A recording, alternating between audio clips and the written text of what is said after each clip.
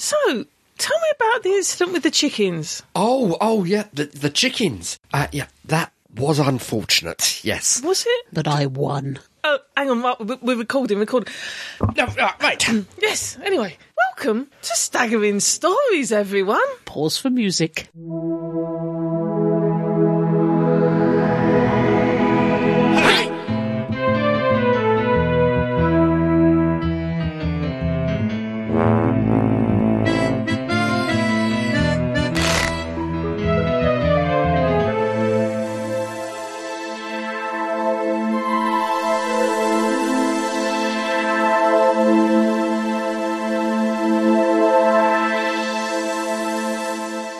Right, I do apologise on this podcast. Easorb Gunji. I am suffering, so occasionally we'll have sniffs, sneezes and coughs. I will attempt to do them away the farts. from the microphone. The microphone is not worried about catching a cold. The No, rest of us, however, are not enamoured by this. I do understand that, but I'm thinking of the dear listener, just the one one dear listener. listener at the end of who's going to have me in his ear or her ear going. That's nice. You see, so I'm going to try to do that. Night time for me at the moment. Oh, what? Wake up and he's sucking your nose. Oh, God, someone else's bogies are all over my mouth. It's when I sneeze and slide. Yeah. Can we end this conversation? And Love you. Welcome our listeners Sorry, carry on. to podcast Staggering Stories number 308. Welcome. You've done that all wrong. I don't know. know where we are. Where are we? What We've we're done doing? the intro. Yes, but I didn't say what number we were It doing. doesn't matter. All right, then, you do it. Jesus, the bint has gone insane. She has one dream about being in prison and suddenly she's lost her wasn't a marbles. prison. It was a prison dream and you know it. You did everything but A shag the prison guard. dream. Oh, do tell. I'll put it on Facebook. Crumbly's not here, so I will say welcome to this, the latest in a long line of Staggering Stories podcasts, namely number 308. Yep. Yes. I'm Fake Keith. I'm Adam. I'm Jean. And I'm sick. He is a bit the head. sick. I will not be mocking him at all this evening. I would like to wish him a happy 30th Yes. wedding anniversary. Oh, yeah. Happy 30th wedding anniversary You're to my you doing two. here? Only a easy 30th. toy. Oh, you're I know. Do you want your card? We got a card. You've got two cards. We've got two You cards. do know it's your Pearl wedding anniversary. Yeah, apparently. So I hope at some do you wanna point give that one Keith to is Keith? going to be giving you a pearl necklace, Karen. No, I have a pearl necklace. This is when it begins to get expensive. We've gone through the wood and the paper. And They were quite easy, weren't Yeah, they were. I just took you in the garden and showed you a tree. I went, ooh. And that covered both periods. yeah. I'm opening a card. Let's have a look. I made a prediction what you'll say. I'm sure this is a sensible... Oh, you bastard.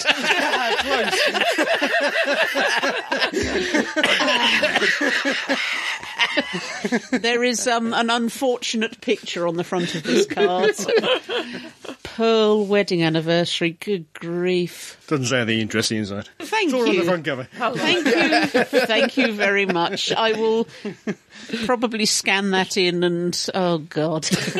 Get your revenge somehow. Mine's boringly sensible. There's a little heart. Where did you get that? Taken in New York Chicago? or Chicago. One of the two. Chicago. Yeah, I've got my TARDIS gloves We on. were wrapped up warm. What am I licking? I seem to have a Twinkie in one hand and I'm not sure what I'm licking. I don't know. What Really, happens in really Chicago? shouldn't. Hang on. Yeah, I'll pass it to you. And we've had a perfectly sensible marriage, I'll have you know. You call this a sensible marriage? Could be a Cheerio. I suppose it could be a Cheeto. Cheeto Cheerio. Yeah. It looks like half a spring roll.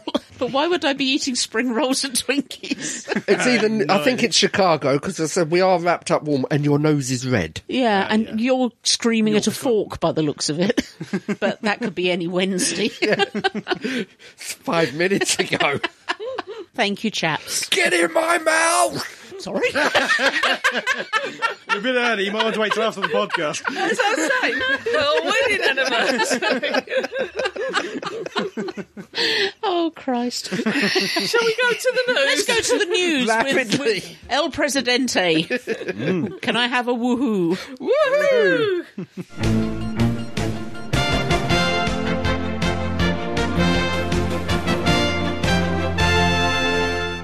Doctor Who news. Oh, yep. 2 off-target books for 2019. Ooh. Back in the day, only 2 people could stop Terrance Dicks in his tracks. Douglas Adams and Eric Saward. Or maybe Terry Nation. Because of them, the target Doctor Who novelisation range could never be completed.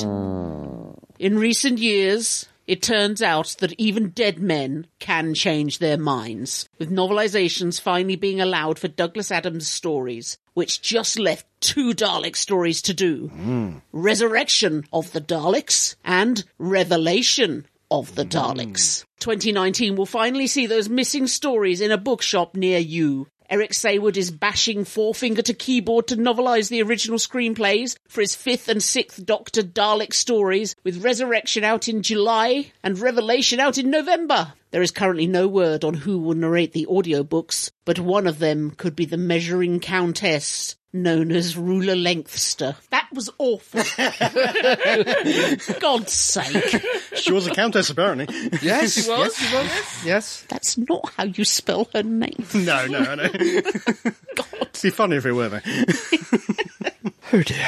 Next. Holy Batman! Benny loses his cowl. Oh no. Batflick no more, possibly after forgetting to pack the Bat Shark repellent. Yes, Ben Affleck, the blink and you'll miss him, latest incarnation of the Caped Crusader, is, according to reports, being traded in for a younger model. Oh, sorry. That came out. That did, yeah.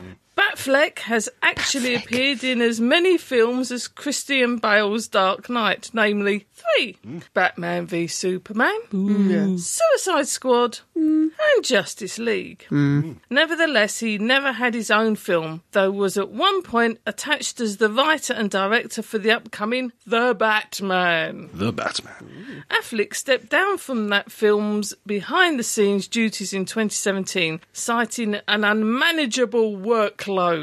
Yeah. These people. What with reports of Henry Cavill having left the role of Superman, DC's film universe appears to be in tatters, having to recast their 2 biggest characters while simultaneously having to keep that rather more popular Gal Gadot Wonder Woman and Jason's Momoa's Momoa. and Jason Momoa's unexpectedly, that's it. I'm getting all over flustered by his physique in my mind.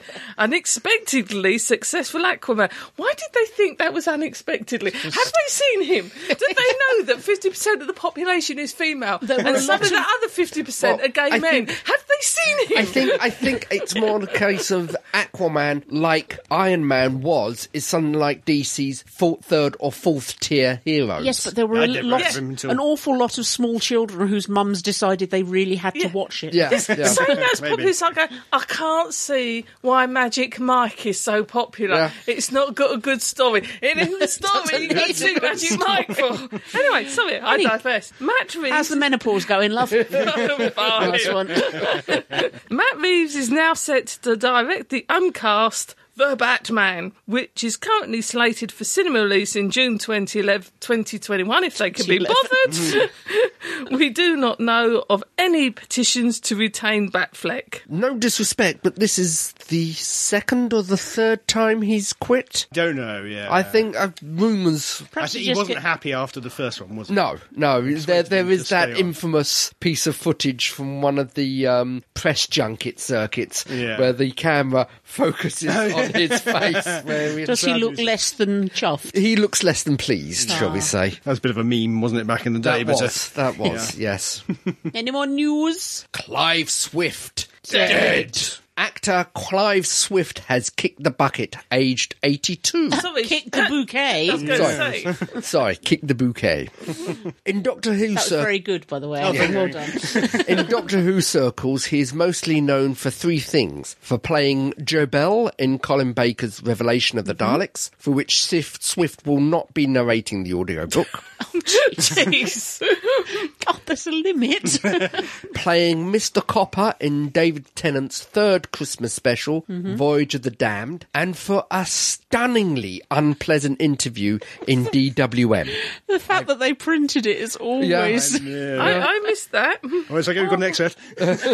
An excerpt for that 2007 interview with DWM's Benjamin Cook saw Who Swift, is a very good interviewer. who saw Swift saying, "I'm quite aggrieved. Why should I do this? I'm not getting paid, am I? There's no reason why I should talk to you at all, so you shouldn't push it. I'm sure you will write something very nice. I know that you all think this is a big world, this Who business, but it isn't. There are much bigger things than this." Unquote. Yeah. Not caught on a good day. No, it was. I do remember reading that at the time, and That God. was the least of it, really. Yeah.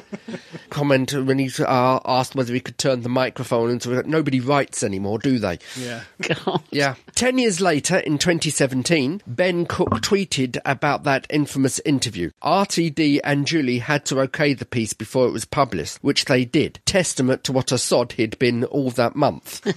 In recent days, Cook tweeted, "R.I.P. Clive, gave great copy."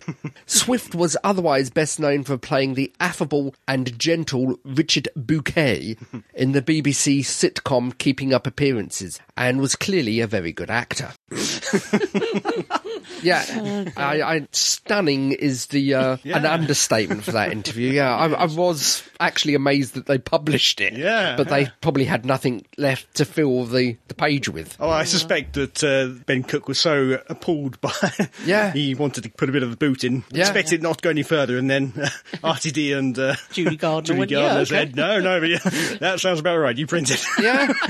Yeah, he was. Anyway, It's quite, because you can't always tell, can you? I mean, a character can be really nice as the character, Yeah. but the actor themselves, we're all different types of human beings. They might not just and be. it might have just been a bad day. It may have Might have been, but if it were, I think they wouldn't have printed it. No, I don't think it was a bad day. Bad month. No, bad is too much of an understatement. Anyway. Moving rapidly. Any on. addendums? No, I am addendum free. Really? Yes. You're still really not well, are you? No, I'm sorry. I haven't had the chance to. Pretty light couple of weeks for news, I think, at the moment. There is news that, is it Julie Adams, Creature from the Black Lagoon, has died? Oh, yes. Yes. But she was very old. The femme fatale from the 1930s, 1940s? 50s. B-movies. B-movie, yes, is no longer Oh, with there us. is one thing. I've never played this one, but Doctor Who Legacy, the Oh, yes. the game, the mobile game, apparently is going to close. Yes. Oh, that's a shame. I played the one before that. Yeah. I can't remember what it's called. The same people, Tiny Rebel Games. Yeah. Sounds like this one never really took off. No. I'd never heard of it. I think I tried it, and it wasn't very captivating, even if I'd been a younger person. It was sort of comic strip based, if I remember rightly. Yeah. If it's the same gameplay as the first game, it was matching the colours. Yeah, it was dual. Yeah. Right. It's quite a common game, but they put in proper storylines into Yeah. the sequel version with, I think, voiceover work by Michelle Gomez, people like that. Oh, so put some effort into it. Yeah, shame. It's going away in 2 weeks, so or a week shall probably after discover this it. goes out. So Yeah, I get should it while you can. Okay. Here endeth the news. Yeah. Right, we've been to a convention. Yeah. We went to Convention-ish. Signs of the Time Lords up in Leicester. Weekend. It's a convention. Leicester Space Centre. Centre. The National Space Centre. Yeah, it's really cool. It's got awesome rockets in it and everything. And a poo bag. Yeah. An Apollo 10 poo bag. Feces receptacle. Feces receptacle. Complete with a transcript of the poo that was floating around the cabin. And the argument as to who it belonged and, to. and And how the they knew it description. wasn't there. Very funny. But anyway, in between all that, there was a load of Doctor Who stuff going on. Yes. Yep. So we will pause for convention music now. Purcell, work that one out, you bastard.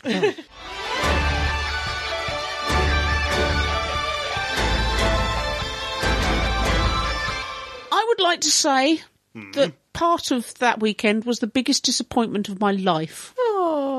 There were two major panels. On the first day, there was the four doctors. There was Peter Davison, Colin Baker, Sylvester McCoy, and Paul McGann. No, you said that wrong. No, because I'm annoyed. No, but it still always has to be. And Peter... No, I'm annoyed. They don't deserve that. McGann. And on the second day, there was a companions panel with Katie Manning, who had a cold, Janet Fielding, Sarah Sutton, Louise Jameson, and Yaz's mum. Shobna Gulati. Thank you. Something like that. And I'd been really looking forward to the Doctors panel and was like, oh yeah, okay. Companions panel as well, that'll be good. Companions panel was the highlight of the weekend. If you ever put Janet Fielding and Katie Manning in a room together, Oh my God. you expect fun, and they were absolutely brilliant. Whereas, in my opinion, the Doctors panel, none of them wanted to be there. They were borderline grumpy. They were grumpy. I noticed McGann cunningly avoided a few of the Answering questions. I think it didn't help that we were sat on the front row and you could hear every time they went, oh, God. Yeah. But, guys, get over it. I think some of the questions weren't great, and they were thinking, how do I reply to that? I think the problem with it was just a question and answer session. It wasn't an interview. If you had done an interview and then Still, they've opened been it up to doing the this floor. long enough Yeah. to know that when they get the traditional, who's your favourite monster question, you can go off onto a spiel. You're all experienced at it. It just seemed really... I never got to that because they, unlike past years, they actually did tickets for Yeah. the two bits that you had to show, and that apparently sold out. Yeah. But I always remember watching Katie Manning at a convention, and someone asked a question like, "What question do you get asked the most, and do you get fed up with answering?" It was along that lines. Yeah. And she said, none of them, because this show is running that long, there is always a new member of the audience. And if someone's asked me that question, it's because they've never heard me tell it before. So it might be the 500th time I've said it's the X monster, but to them it's the first time they've heard me say it's the X monster. So always answer it with enthusiasm. That was a Capitol last year. in Yeah, I Crawley. it's somewhere. Yeah. And it's like, and I sit thinking, she is right, because if it's me putting my hand up and Colin sees my face and I say, what's your favourite monster? Unless he knows I know it's a setup for him, I get that he's going to sit going, oh, crying out loud, you're old enough and you've asked that question. But if I happen to be a 7-year-old kid with my hand up going, what's your favourite monster? The chances are I genuinely want to know, because I have never seen you before in my life and you are God kind of style. No, I was just disappointed with the Doctors, but the companions were very, very good value. Oh, they were. Very good value, all of them. But you did get to stand next to Paul. Well, that's the thing. That was the annoying thing. We had our picture taken beforehand, Yeah. and they were as pleasant as anything. They were really nice. And it was just such a shame that they turned into grumpy people. And Peter Davison's car's got some green moss on it. And he's also got a very, very comfortable, cuddly chest. Well, yeah. And he touched my arm. Oh, dear. Yeah. All right, all is forgiven. I have to say that Colin was quite good in the photo. He did recognise us. Yeah, he recognised the head. Recognised the He head, certainly yeah. recognised the Yeah, head. and he spoke to me a bit. I haven't seen you for a while and all that. Yeah. It was good to see some of the artists as well. Oh, yeah. Sophie God, Isles and Carolyn Edwards in particular. We have some of their stuff. It has to go in the Geek Room. It does. It's got to be framed and put up on the Geek Room Oh, wall. it's spectacular. Carolyn Edwards does one of my favourite ones, which is 13? Capaldi's Doctor Oh, yeah. looking over his shoulder Oh. in the rain, and then you've got Jodie with his coat Yeah, on, it's looking a sort of slightly down. And his It's a legs ghost. are fading, aren't Yeah, they? it's a ghost Yeah. 12. Even if it wasn't the two doctors, it's just a lovely picture. Yeah. It Yeah. really is so well observed, and it's a beautiful piece of Got a artwork. metal version of that, yeah. She did my favourite, which is 13 sitting on top of the TARDIS laughing at the stars, and it's just so We also so had pretty. Chris Achilles. Oh, yeah. Yep. And we I picked also up one had of the his. guy that, and I'm sorry I forget your name, but the guy that did the painting of the stained glass crystal darling. Oh, yes. Which he had there, but he also had a beautiful one which I bought, which is the TARDIS underwater. Yeah. Oh, yeah, I was looking at that one. Assassin's Creed. And all of them, all the artists were at a panel that we went to see. And it was a shame there weren't more people there. We saw it on the Sunday when there were fewer people. So I think it was Yeah. probably a lot fuller on Saturday. It definitely was, But yeah. there was one lad, reckon about 18. Yeah, there was a young lad sitting behind me who asked them if pen and ink line drawings of architecture Our art. are art. Of course it is. And they talked him through it. He revealed that he's on the autistic spectrum, and that was his thing. He liked to sit and look at buildings and draw them. From memory. From memory, yeah. And they gave him a lot of advice, and every single one of them took time to answer him, which I thought was wonderful. Well, the other thing with that, to an extent, it needs to be promoted, because we haven't seen the artwork, but actually architectural drawing is a skill in its own and its own job. If he's very good at drawing architectural drawings, technical drawing is that's that, I hate to say it, can make him more money than becoming a graphic cartoon designer, etc., etc. I like Science of the Time Lords. If you like to cosplay or you want to see people in costumes, it is the convention to go to. Quite a lot of Watakas going about. Oh, yeah. With some ankles. ankle. With the ankles. With some ankle occasionally. Purcell, or Pervcell, was assessing the 13 costumes based on how much ankle was showing, including the guys who'd gone as 13. And some of them had quite hairy lower legs. So many of them get it wrong and don't have any ankle showing. Because they've got hairy lower legs. Not the point. You've got to show ankle if you're the 13th dog. I don't think I'd want to see that. No, you don't want to see it, but that's not the point. He had a few Dalek builders there. And also many Daleks. Sorry. And also the Cyber Legion. Yes, the Cyber Legion there. Cyber Legion did one of the I didn't see them this year, but I know where they were there. One of my favourite and spooky ones from last year. The 3 Stooges. Semi-human Cybermen who just go around going, pain, pain, pain.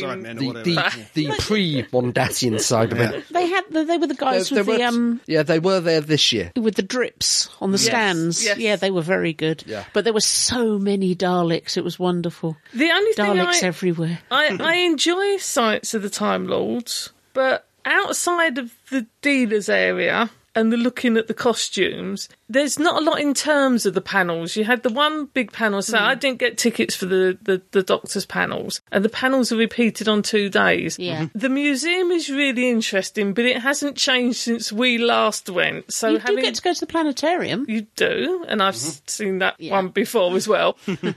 So over 2 days, by the second day, it's like, well, if I'm not in a talk or what have you, what is there to do with there? More talks. They could do with a few more of the guests. The interview with the Daleks was brilliant. Surreal. But yeah. I think if I went next year, I'd probably only go for 1 day.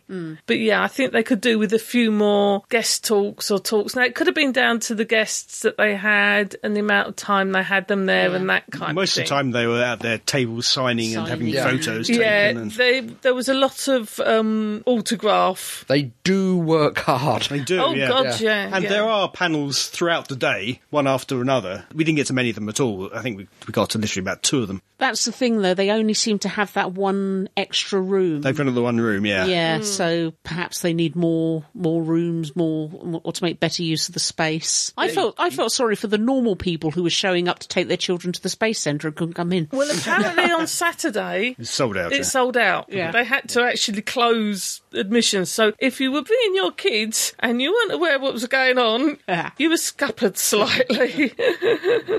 Yeah, it's a very enjoyable convention. So it is a good fairly one cheap as well. Compared to a lot of conventions, and it's a good one for cosplayers. I have to say, if you're into cosplay and you wanted to go to an event in the UK smaller than a massive, great big Comic-Con, but where you weren't sure if you were going to look out of place or not, go to Science of the Time Lords. You will not look out of place. No. Of course, there was the one major disappointment. What's that? They took the launch button away from the... They did. It used to be a big red launch button that says, do not press this button in the cafe. Yeah. So, of course, you press the button and it starts the launch sequence on this rocket that's way above you. A real rocket to that. Yeah. Not a real exhaust. And don't stay in the Premier Inn hotel where we stayed.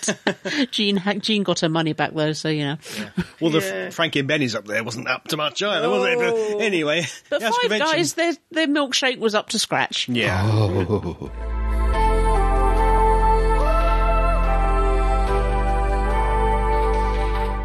Right, as well as going to conventions, we've been listening to some wonderful stuff from Big Finish. This time with the masterful actor, Derek Jacobi. Derek. Sir. Though he's Derek not credited Jacobi. that way here. No. In the War Master box set. Only the good. So let's pause for some music.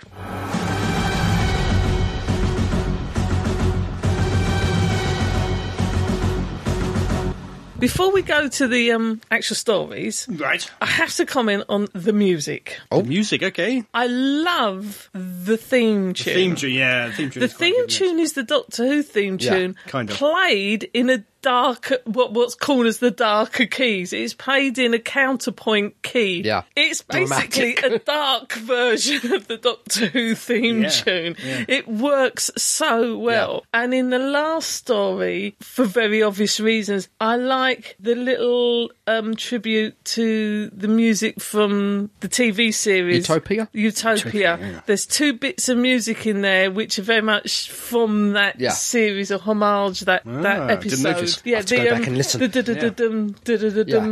heartbeat. Oh, yes. The heartbeat. Did There's notice the that. dark heartbeat, and almost the Master has his own theme tune, and they mirror that in there. And I really like, but I love. You couldn't use it for the Doctor because No. it is played in such a counterpoint tone that it really is a dark version of the Doctor Who thing. I don't think you could make a dark version No, of yeah. the theme. A masterly version. Yes. Well, I thoroughly enjoyed Yes. these. Yeah. There's 4 stories. So you've got the Beneath the Viscoid, the Good Master, the Skyman, and the Heavenly Paradigm? Paradigm. The Skyman was the one I least enjoyed because it has the least amount of the Master in Yeah. it, but was very, very interesting anyway. But, The ending is really good. I didn't see it coming for quite a long time. No. but let's start with Beneath the Viscoid. He's just escaped from the Dalek. Yes. As ever. Sort of working with them, but not quite. Yeah, there is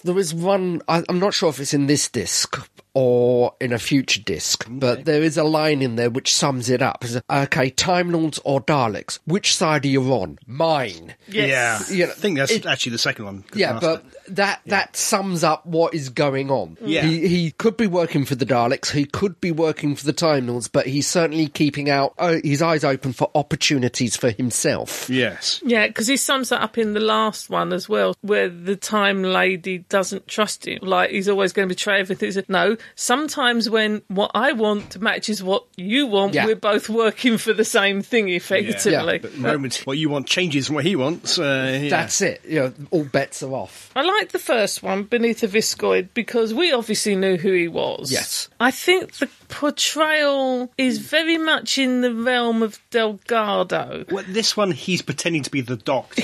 And I liked that, which Delgado has kind of... I can't remember if Delgado pretended to be a doctor, but he's pretended to be... The Master in his early age has good guy. pretended to be a good guy. Oh, yeah, yeah. And I did like that whole subterfuge and it giving you that impression that it's more that kind of version of the Doctor. It's quite fun because he's clearly the Master pretending to be Yeah. the Doctor. Yeah. You can see the layers there. You could hear it. It's a really good performance. And you could see it peeling back towards the end as well. Yeah, to begin with, it is very much a Derek Jacobi version of the Doctor. Which, of course, he's done.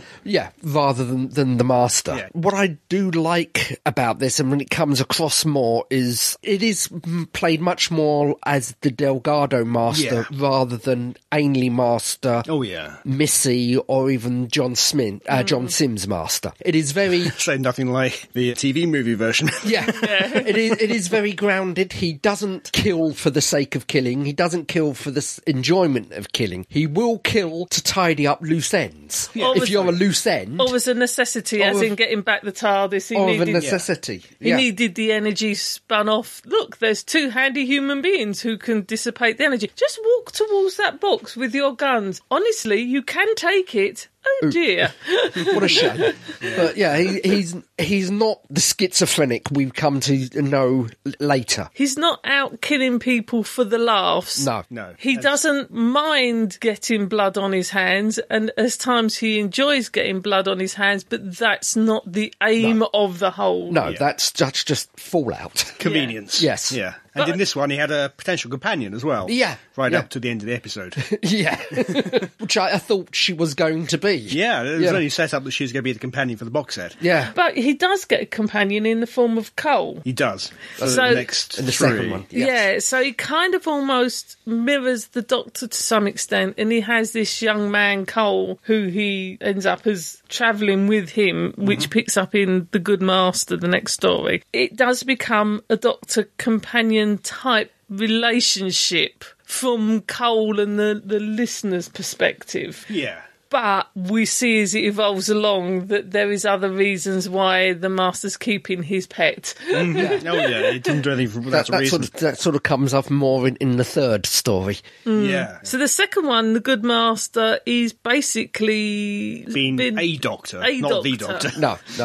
With one of these surgeon. old pseudonyms again, I think it was. Keller. Yeah, from Mind of Evil, the Keller machine. A small nod to the past. And this one is the Time War's raging on, but the Daleks want him. He's annoyed them. Yeah, but they can't attack the planet he's on, and it's because there's a singularity. The planet, the byproduct of the planet, it's a safe zone. It's a temporarily stable zone. Which is why he's there and he's investigating to it. find out why. Actually, this one he's on a mission for the Time. The first one he was sort of on a mission for the Daleks. That's but right, because at the end of the first one, he's called back to Gallifrey, and then you don't hear or see any of that. He's just suddenly... We suddenly start in Canberra. Yeah. And then this one, you get the feeling that the character, the Master's starting to... I won't get so frustrated or annoyed with the war, but he can see that the war's no benefit to him, the Time War, and it needs to be finished. He's becoming frustrated He's with becoming it. I'm tired of it. He's not... Daleks after him all the time. Yeah, there's got Daleks. And I think there's an element of sympathy as much as the Master ever can for all the fallout that's created by it. But I think there's also a degree of annoyance. He is the Master after all. This is his playing field and someone else is destroying his playing field. It's not of benefit to him. Yeah. So you do get the feeling that he is starting to work against the actual Time War, how he can resolve, and that's starting to come through. And then at the end, you've got that great scene with him and Intelligence, without trying to spoil too much, where his motives are questioned. Is he really underneath it becoming a good guy? Yeah. Is he doing the right thing because it's the right thing rather than just convenient to him? Yeah. And he's sort of railing against that. No, it's all my own agenda. And it's quite interesting because it does feel like he is becoming a better person in this conflict than he wants to be. Yeah, he's having to make good choices, not necessarily expedient choices for him. For this story, he's pretending to be a surgeon and he's off saving lives. Yeah. So he's doing the right thing, but do the reasons matter at that point? He's doing the Cole right thing. in particular, he saves. Yeah. You then go on, he keeps Cole, or rather Cole forces himself upon him. Oh, really? As in, I don't remember that scene. Well, kind of, because they're running away from the destruction and the only safe place is the TARDIS. Yeah. And the Master says, I need to get inside. And Cole basically says, we need to get inside. Yeah. Okay, get him, blocks his way into the TARDIS, so he kind of forces himself on board. So Cole wants to save a planet. The beginning of this story and most of the way through, you know the Master's up to something, but it's really the trickery of the Master in subtly manipulating. This is a Master Light story. It's a Master Light story. The Master himself plays the long game. Yeah. He doesn't involve himself in the situation. He may set it up and give it the occasional suggestive prod, but he's not the main player in this. Yeah, and in this one, this race of people should effectively die, but Cole kind of turns them into almost like Cybermen. They are Cybermen, basically, by the end, yeah. I can't remember the name of it, but it reminded me of one of the enemies from the Sixth Doctor comic strip. Okay. The environmental suit Not thing. the Vord. Yeah. Yeah, because they're not kind of like delete. They're out to destroy everyone and anything that's not them. They are wanting to convert people by the end, aren't they? Yeah. They're out hunting for people who aren't in the suits. And To go converted. into the suits. Yeah, so it is definitely a Cyberman. Yeah. Seems inevitable that they will be created in many places, and I think it was really, really effective. Not quite up there spare parts, but better creation story than most the Cybermen stories have been. It certainly on has TV. its moments. Yeah. And I like the fact with this one as well that it's the catalyst for the requirement to be in the suit. You don't ever get to the bottom of that. the stars or the lights that cause the infection or whatever it is. You never get to... I think the impression I was given, something crashed, it was radiation. Because what mostly for that section put in my mind is the one with Data when he loses his memory from Next Gen. Lost my memory too. But I wasn't sure if the lights in the sky and the fallout was, and I'm still not sure, if it was an actual something fell to the planet from the Time War, or if the Master actually fired something up that came down, knowing possibly what would be the outcome, because this is one of those ones where the Master's manipulating very quietly and very connivingly. It's certainly set during the Time War, because the planet, as if I remember rightly, the people had purposefully kept themselves primitive to keep themselves off the radar. And the thing is, with what happens in the last story, the Master obviously wants them to live and to create that paradox that this race should have died. Yeah. And then we go to the Heavenly Paradigm, and where are the Time Lords going to hide stuff? On Earth. I love this one is in the fact that it returned to the Russell T Davies era of Time Lord superweapons. Okay. The Hand of Omega, the Moment, the Nightmare Child, the wonderful Time Lord. Superfluous names that tell you exactly what the thing is, but Heavenly sound Paradigm, really good. Yeah. It sounds wonderful, and also for me it actually achieved something that the War Doctor series never did. It is mass super weapons that can change everything. And did. Yeah, no disrespect to the War Doctor series, but it was very conventional war, while this literally takes it up to the next level and war amongst the gods. Yeah. I like with this one, the Master is in character as well, in that he is persuading and misinterpreting and misleading, because he asks Cole, what would you do to end the war? And Cole says anything, even if it means a sacrifice. Yes, even if it means a sacrifice, I'll do anything. So the Master literally takes him at his word, and at the point and when it's necessary, Cole is the one, and you suddenly realise what's gone on before leads up to that point, that it's a very long game in the Master's mind. It's a case of it's a case of the road to hell is paved with good intentions. The Master is the paver. Yeah. He's the one who's laying the flagstones. Yeah, all this to get to this super weapon and to wipe out the Daleks, stop the war. Yeah, it doesn't quite go to plan. Yeah, it's quite interesting the fact that he had cast himself as the hero, as the Doctor, to stop the war. Yeah. But like I said, it doesn't go to plan, and actually I think to a certain extent it exploits a throwaway line in The End of Time, in the fact that time itself resurrects the dead only to defeat them again. There's some lovely lines in this series. I do like the one, I think it was in The Skyman, where the Master's basically on a vineyard and enclosed himself in and all the rest of it, and he's fine, he's relaxing, and the fork-wielding, flame-burning villagers come to get him, and they say to him, what are you going to do? Tear us to pieces with your own hands. And he says, well, if you're asking me to. And you never see them or hear them again. That group of villagers vanish. And it's kind of like, I just like that. I didn't, but you offered? Yeah. So I obliged. And I think in the last one, there's a comment from the female Time Lady. Are you sure? So-and-so says, the name is not The Apprentice. Yeah. And I like that. I like that line. Yeah. And this story, this last box set, takes basically right up to Utopia. Yeah. It does, yeah. Because of to get out of the situation he's in. He's screwed up so badly. Yeah. He runs to the end of the universe. And uses the arc. I do, because I did enjoy that. The fact it does take you up to Utopia. I did question, does everything get reset, or does this reset universe that he's created, is that the one we know? I think that's the one. That's the one we know after the war, because it does mention the fall of the Cruciform, which, according to that story, hadn't fallen. They'd won. The Time Lords had won. Yeah, the particular Cruciform battle. Okay. But the other thing I was wondering, I thoroughly enjoyed it, and I loved the fact that it took it up to that point. I take it the other War Master series that Big Finish have done are now set before, because you can't obviously set after that I think, point. I think it was going to be a one-off. It was popular. Jacoby really enjoyed working it. Well, you can tell. It's something that you said, Karen. Yes. Are you there? The people in the sound booth when Jacoby did the Master. I honestly can't remember. You always do this.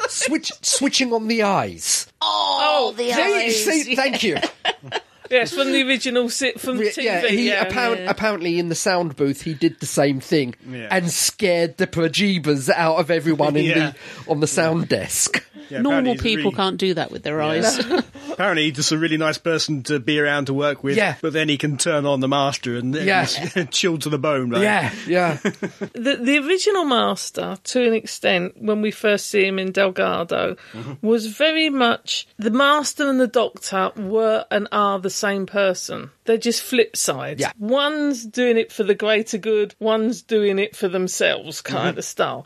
And that's this Master. Yeah. This Master could be the Doctor at points, just as the Doctor sometimes could have been the Master the way he behaves. He's not an agent of chaos. No. He's an agent of self-interest. Yeah, and I think that's as much as I love Missy, which I'm still not going to is actually the Master, and as much as I love John Sim, the new version of the Master, I think it's because he's been damaged because of the war and all the rest of it, and I hope they calm the character back down. But he's more psychopath than self-interested. Yeah. And realistically, the good versions of the Master is that the difference between the Master and the Doctor is paper thin. It is a matter of morals. Yeah. And although that was only really true of the Delgado Master. Yeah, certainly. Any Master was a panther. But that was the best of them. Yeah. When I've looked at this when we were going to do a Master thing, and virtually all the Delgado Master stories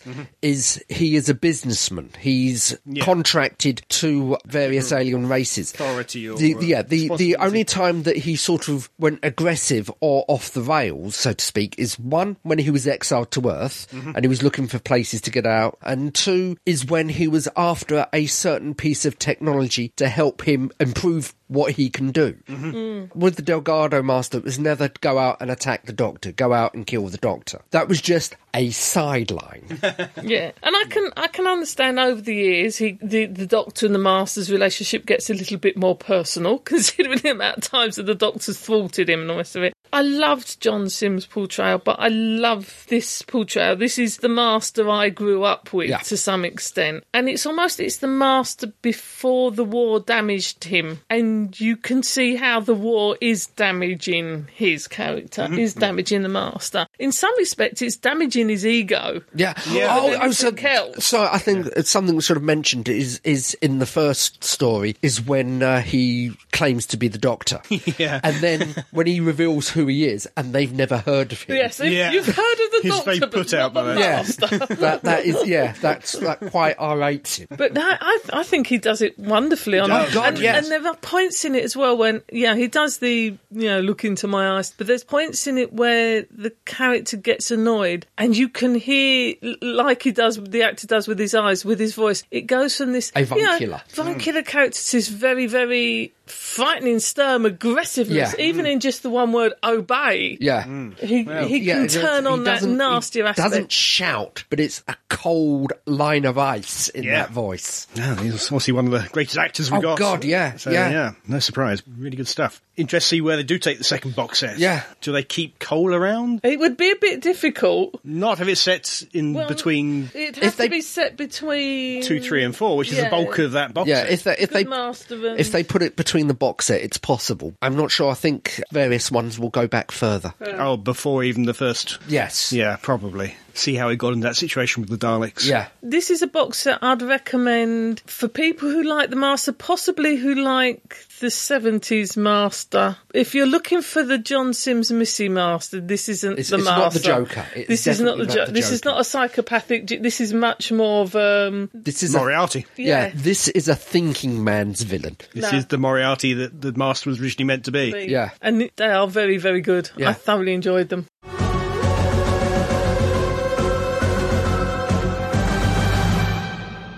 Right, you've been writing to us. Well, at least Reese has. Thank you. And you, Reese. Hello, Reese. Thank you. So, Thank you. I will shut up. I will read Reese's. Hello, Staggerers, the head of Pertwee and all other occupants of the recording room in that pocket of Crawley.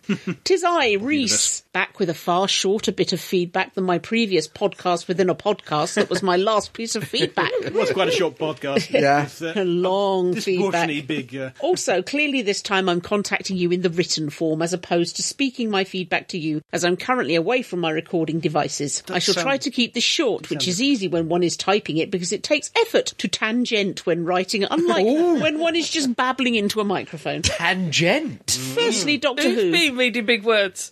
An interesting if somewhat difficult topic to cover. This irksome doctor topic you've stumbled across. I say it's difficult because, as was mentioned by a few of you, I tend to have the wonderful chaps, all of them, attitude towards the doctor. Yeah. So I tend to either forget or easily forgive any annoyances that come up. I will, however, include some slightly left of field. Similar to El Presidente's choice years ago for worst of, when you were doing the best and worst of David Tennant when he was leaving, and Adam chose, as he called it, Dobby Doctor, as his least favourite. Yeah. It's not Tennant, but it's his Doctor, and it annoyed me. But also, that's true. I'm going to pick several moments of when Stephen Moffat deliberately trolled fans by having the Doctor, and occasionally Missy, imply that the Doctor had been a little girl. Yeah. Now, clearly I'm not against the Doctor being female. I've been singing Jodie Whittaker's praises as loudly as possible. But it's established that William Hartnell's, and I guess you can argue David Bradley's, first Doctor was indeed the first incarnation of the Doctor. The original, you might say. I don't have a particular reason for it, but it just winds me up when you drop things like that in. Yeah. But No again, reason why he might have been born as a girl and had gender reassignment without regenerating.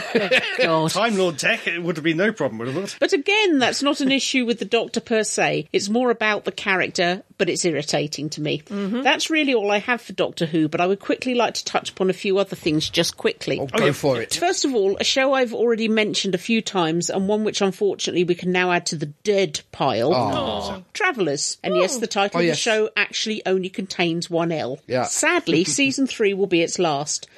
That doesn't detract from how good it has been, and so I've heard the ending of season 3 is actually quite fitting for a series finale, not just a season finale. Good. I don't know as of yet, because I'm currently 3 episodes into what is now the final 10. Still, it's good to hear there is somewhat of a worthwhile ending to it. I still thoroughly recommend it. I wonder when that's coming on over here, because I do like on Netflix. Travellers. It's on Netflix. I've just started it on Netflix. Oh, right, I'll have to have a watch of that. Yes. Now on to the second thing I'd like to mention before leaving. It's another recommendation, one which I'm sure will elicit a roll of the eyes or other such negative reactions from a number of listeners and possibly a few members of your fine team. But I would like to propose that you either check it out for the first time or give Agents of S.H.I.E.L.D. a second chance. I've been a fan of the show from the start, but even I can't deny how cheesy, predictable and cliched a lot of the first and second were.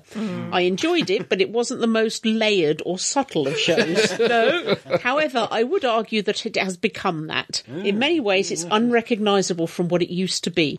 The characters have grown, the stories have become more complex and, so to speak, braver. It's not just referencing things that have happened in the cinematic universe, but it's bringing a number of elements and stories from the comics to the screen in its own way, which is quite thrilling. Again, I would recommend it, especially in this Doctor Who drought. Yeah, that's true. Along with Star Trek Discovery, which I am very much loving. Yes, snap. Anyway, it looks like I failed at keeping the length of this reined in, for which I apologise, because not only does it take more effort to write, sit, than record it, it also means you have to read it. To solve that problem, I shall put this to an end and say goodbye and thank you for a wonderful podcast. Thank you, Thank you, Reese. Reese. Thank you, Reese. Thank you, Reese. Reese also reminded us, he said it, but we haven't. What's that? Oh, no! I'm the not, Pertwee I'm not talking to him. Why are you talking to him? I'm not talking to him. Why not? You're talking to him. Why?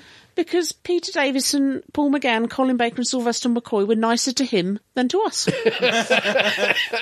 That's not fair, really. Just because Colin Baker remembered him. He remembered him. He Yes. remembered He remembered a disembodied head. How many conventions have I organised with Monsieur Colin Baker? How many times have I got drunk with Monsieur Colin Baker? And he remembers him. A disembodied latex head. Admittedly, if he walked into a room with you, he's the one I'd remember. Mainly because he has no legs. Yes. Hello, head of Pertwee. Hello, Graham, fascist Spock, various bobble-headed things. Dangerous Churchill. Dangerous Churchill, ashes of Grunhilde, and a Moomin that's straddling an upside-down table. and a nearly naked gnome, which is not easy to say. A nearly naked gnome.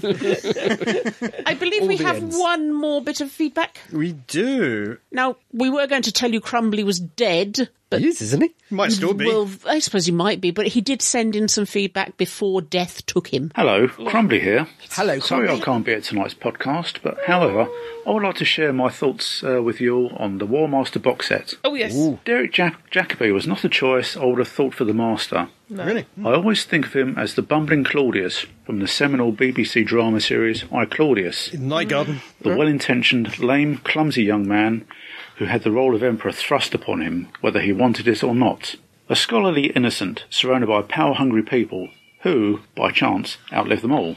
Therefore, his portrayal of the Master came as a complete surprise, cold, calculating, motivated by enlightened self-interest, and occasionally cheerfully sadistic. His performance in Under the Viscoid was a revelation in the way he used the Daleks to his own ends in order to find his TARDIS.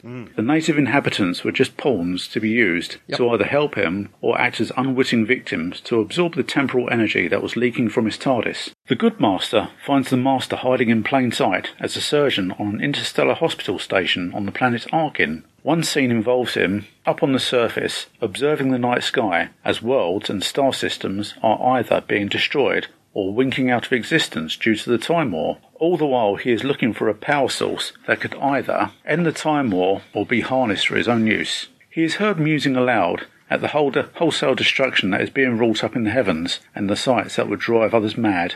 The other episode I will dwell upon is the final one, in which the Master has to locate a Time Lord weapons dump in the middle of semi-detached suburbia in order to find a device or weapon called the Heavenly Paradigm, a device that would either alter timelines to make the Daleks super peace and make the timelines more to his liking. However, due to circumstances, he must go into hiding, strip himself of his Time Lord biology and assume the guise of Professor Yana, mild-mannered, avuncular, living on one of the few planets remaining at the end of time. Just don't tell him to open that fob watch that he carries around with him. All in all, an interesting facet of the Master. While the War Doctor was going around blasting the message, war, war, what is it good for, onto walls, his counterpart was going around operating very much to his own agenda. I would like to wind up my feedback by telling you all about a rediscovered TV programme from my childhood. The Tomorrow People ran for several years until 1979. It concerned a group of people who represented the next phase of human evolution. Jaunty people. It involved John, the leader of the group, Tim, the biological computer, and other people who, in the parlance of the show, broke out or developed the psychic abilities of teleportation, telepathy, and telekinesis. Despite the hokey special effects and, fashion disasters of the 1970s, the Tomorrow People presented some very good stories that were thought-provoking. The story that sticks in my mind and has some very fond memories for me was entitled The Blue and the Green, which involved the Tomorrow People encountering an alien species that could only spawn in an atmosphere of extreme violence. I remember that kids in my class at primary school, upon seeing that show, were wearing either green or blue badges as an excuse to kick the stuffing out of each other. Another Tomorrow People baddie was the Spydron, an alien being who hypnotised humans in order to have a workforce to mine minerals from the earth. However, the wardrobe department, they committed a major faux pas with the Spydron's garb in the shape of a white hood with two eye holes cut in it and a white gown. All it needed was a burning cross and it wouldn't have looked out of place in certain places in the southern states of the USA.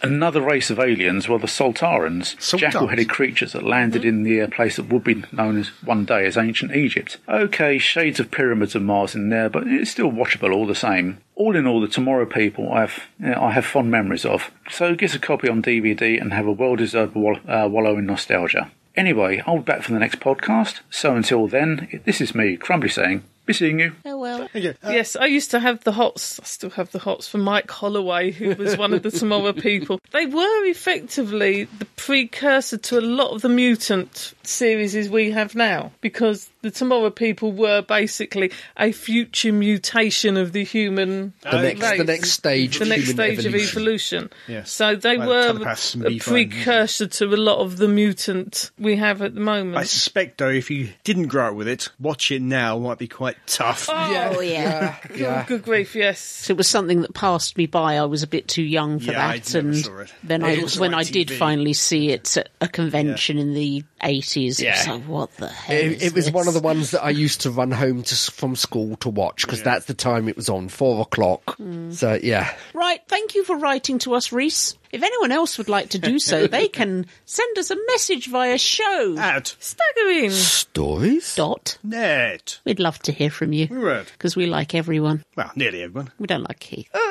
Sorry, you're here. 30 years. I know, it's been a long time. Literally in this life. I'm just so sorry, Karen. I'm really sorry. I can't apologise enough.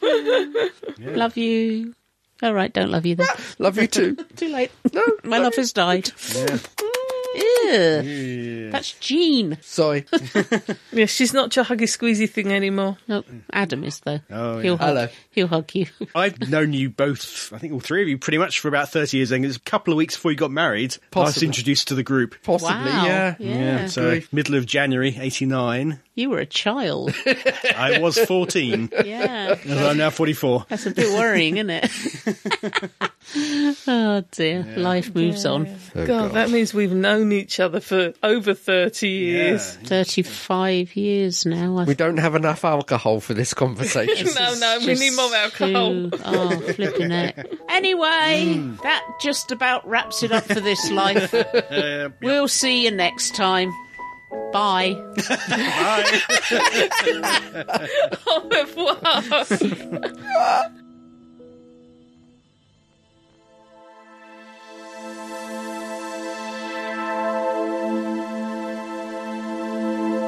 You have been listening to Staggering Stories Podcast Series 1, number 308, featuring Adam J. Purcell, Fake Keith, Gene Riddler, and the real Keith Dunn. The views expressed here are those of the speakers and don't necessarily represent those of the other speakers on the site. No copyright infringement is intended, and this has been an El Presidente production for www.staggeringstories.net.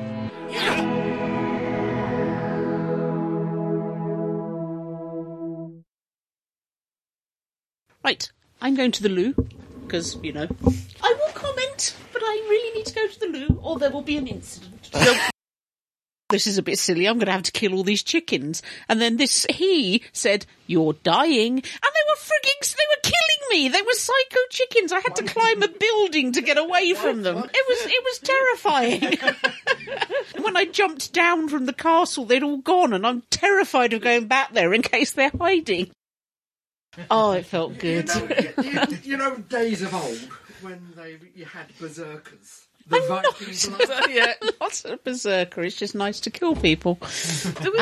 That's recording. You stuck your head back in here to do that. Your head's meant to be in that room. Oh, I can smell again. That sounded remarkably like a trumpet. Yeah, I thought it was an elephant, was it? Yeah, I just started watching, Titans. I watched the first episode of that. Robin's very... violent. Yeah. Well, this is the thing. This is what we were saying at work. You see something advertised as Titans, and you might think, oh, this is, it's superheroes, and you let your kids watch it, and suddenly Robin's smashing a car window and dragging someone's face along the jagged glass. It's like, whoa! And then saying, F*** Batman. I mean, God! This is it. It didn't grab me. It's too much. It's trying to be, seems to be, to my mind, trying to be too much the Zack Snyder dark DC. But I want to see... It's trying too hard. That other woman, I've worked out, we both knew it was Raven. Oh, yeah. But the other one, is one. is she Starburst? I don't know. See, this is another thing. I don't know them well enough. I've seen Teen Titans go to the movies, but I don't remember much about the characters. You've got Robin, you've got a Wolfman, you've got the Cyborg guy, there's a witch, is there? Because, Wolfman was their equivalent to Wolverine, wasn't it? I've still got to watch that thing I got for Christmas, the This is the thing. I don't know my DC characters well enough. Marvel family. I'm more of a Marvel. I didn't know Marvel really until they started up their cinematic cinematic universe. But No. As Gene knows, I do have a soft spot for Spider-Man because that's the first comic I ever read. Okay. We should maybe look at Night Flyers too, whatever it's called. That's a George one. Martin. Get on with the winds of winter! I'm wondering if in Vicious they're now going to do a thing about his husband, if they make another series, his husband having to go off to record these new audio plays, darling. I've been asked to play a character in an audio play. I've been asked to resurrect my character from Doctor Who in an audio play, sweetheart. I found something that I forgot. What? A nun has created a paradox. Okay. Now, you know in the Saranga conundrum that Graham mentioned that he learnt how to deliver a baby by watching Call the Midwife. Yeah. Oh, yes! On last night's episode of Call the Midwife, Sister Monica was watching the Aztecs. Okay. So Doctor Who and Call the Midwife exist in some sort of weird universe where they're both TV shows, but both real. Well, just to add on to that, you know that's set in Poplar in the mid-60s. It is. Where was I born and when was I born? You weren't. You were created in a loom.